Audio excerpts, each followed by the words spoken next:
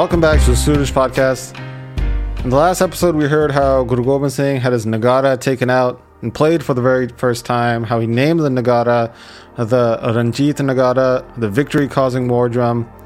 We heard how the Guru played the war drum in the mountains, how it resonated, rumbled throughout the region, how Bhimchand, the local ruler of Kahlur, how he heard it in his court, and how his minister spoke very highly of the Guru, which sparked this desire in his mind to meet with Guru Gobind Singh. So that's how chapter 26 concluded. Now chapter 27 begins mentioning how the great king of that region, Bhimchand of Kahlur, hearing the praise of Guru Gobind Singh, had so much bliss arise in his heart. He then made a plan with his minister that in meeting with the Guru, there would be such great benefit.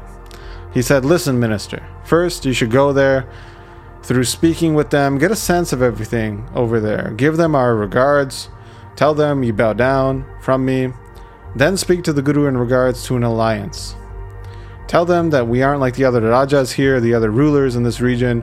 We are residing in and out of the city. There are countless tasks that come along the way with ruling, things that fall upon us, which we will have to remedy with our forces and our army. And in this alliance between the both of us, there will only be great benefit. No enemy would be able to put great pressure on us, and all ways will be in good standing. Whenever we need help, we'll help each other. If he respects our alliance, our desire, then figure out when would be a respectable time for me to go there. Show him our strength. Talk to him about our abilities, our glory. Tell him how we are the most praised amongst the other rulers here." So Bhimchand said things like this. The arrogant ruler of that region, Bhimchand, he sent his minister along with many other men. Many of them were holding staffs decorated with silver. The ministers set off on a fancy palanquin. The warriors alongside were holding a shield in one hand and weapons in the other. And that's how, on this side of the story, Bhimchand was sending his ministers. Meanwhile, on the other side, Guru Gobind Singh was just immersed in non-stop hunting. When they stopped, they were beating the drum, the Ranjit Nagara, as they were traveling back to Anandpur. The Biras, the heroic spirit within the warriors, had just doubled. Day after day, the resources, the majesty of the Guru was just expanding ever more. At this point, it was as if the Guru was akin to a powerful king. Guru Gobind Singh, while striking his weapons, hunting, speaking with his troops all along the way, was leading his force. They were now beginning to see Anandpur. They had with them various types of hawks, small and large hawks, along with very large hunting dogs. The hunting helpers were sprinting ahead of these animals, and the dust that was floating up into the sky covered the sky. It was blocking out the sun. The treasure trove of Grace Guru Gobind Singh had now arrived in Anandpur, where all the people of the city were hearing now the rumbling of Ranjit Nagara. They came out of their houses to see. They were all pressing forward. Others were opening their windows for a glance. In great eagerness, many people were pressing forward on their tippy toes. Others were just trying to get a line of sight. They were looking for a glance of the Guru. It was evening time now when Guru Gobind Singh entered the city. And dismounting, the Guru was elated. He ate his dinner and he slept very happily. The rest of the troops all went back to their respective residences. When it was seen to be the last phase of the night, so about 3 hours before sunrise, the drums in the Guru's house began to beat. The Rababis then heard these drums and they arrived and they sung Asadivar in Rag. The Sikh congregation, wherever they got up, they began reading Gurbani. Wherever in Anandpur there was the victory cries of devotion. It was as if Vishnu was seated amongst the Devtas. The master of the world, Guru Gobind Singh, he bathed and then sat in meditation in Samadhi. And understanding that it was a time for sunrise, the sun's chariot, Arun Devta, got ready to roll. The bards stood ready at the door of the Guru. They made kabits, poetry in praise of the Guru. They loudly began reciting them. Meanwhile, the Nakibs, the heralds, they began singing of the Guru's lineage. They were there. They would sing, "Maharaj, the great king, is the ruler of all rulers. The Guru is the true avatar, the incarnation of the divine, to whom the three worlds bow." At this time, the gongs were beating as well. The roar, thunder from the Ranjit Nagara was sounding off. In this way, there was such excited uproar in all places of Anandpur, and everybody saw the sun rise. At that point, the true Guru adorned his clothes, his weapons on his body. Becoming ready, he left his residence. He arrived within the court.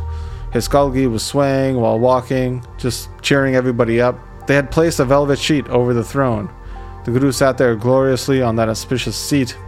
The 5 warrior brothers, Sangosha and the rest arrived there along with the other Masans, who all clasped their hands.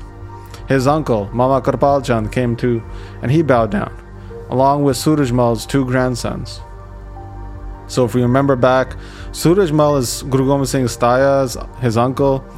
So these would be his 2 nephews.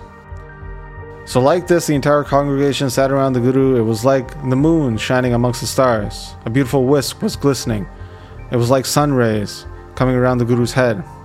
Their heralds had staffs decorated with gold and silver. Standing on one side, they were looking at the Guru. Those desiring the darshan of the Guru were coming as the day started.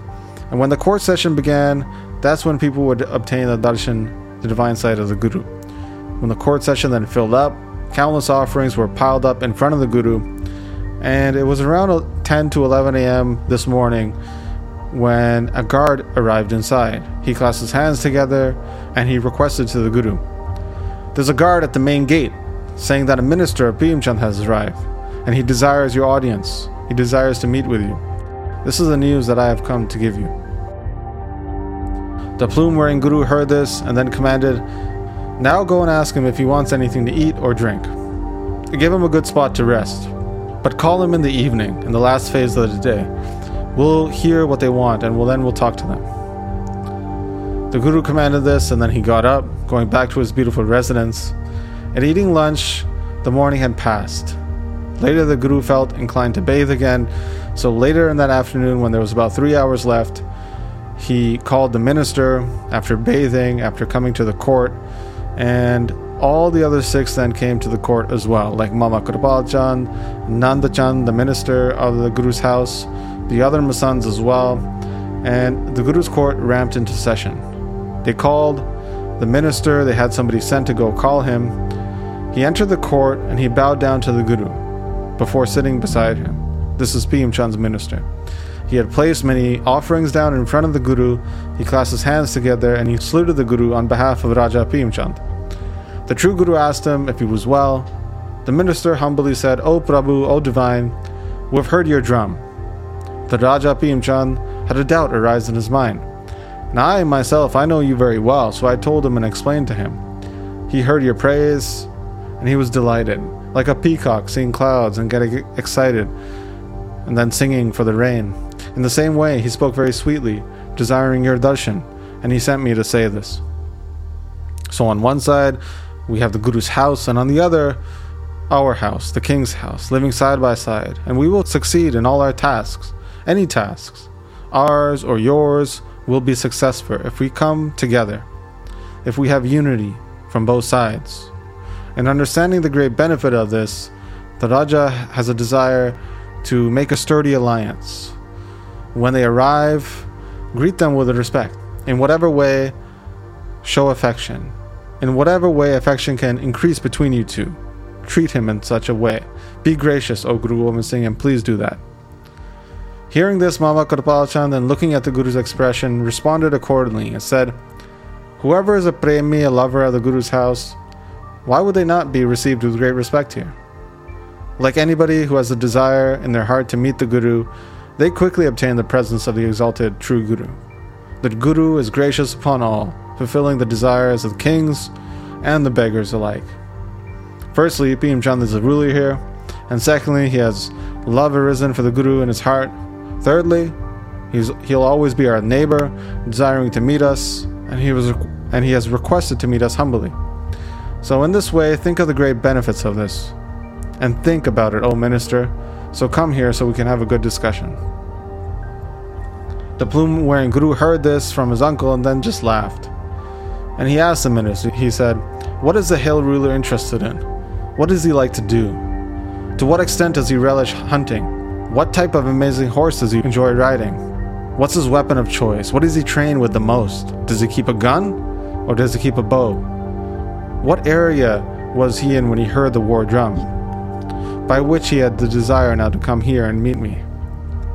The minister clasped his hands and requested, he said, Bhimchand, the hill ruler, is a great warrior. All the other rulers here obey his command. He is very wise, he's intelligent, and his command is obeyed. In the realm of politics, he is extraordinary, and he has the largest army with him.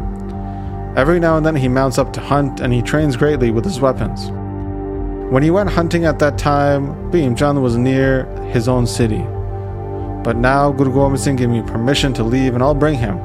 I'll tell him all about you. It was at that time Guru Gobind Singh requested a sropa of great value.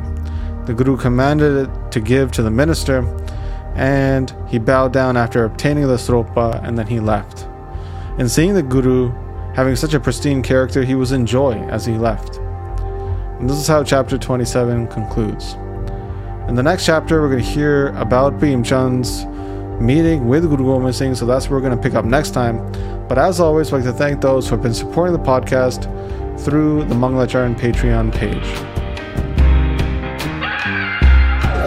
Guru Gobind Singh ne dharm nagara mara naranga turk rajan khijja hankara dharti pe gaya harchara ka chode ka bara aise dhund kalesh mein khabe ho sab sansara raje shah wajidre na mosi sara sache sargur baaj nahi koi back kattne aa meeniye masandiye nadi kudi ko maar ke turkan ude hath tak bhajra pae ke aunge guna de pyare jikaunge jikare gaj ke jikara jaave na halo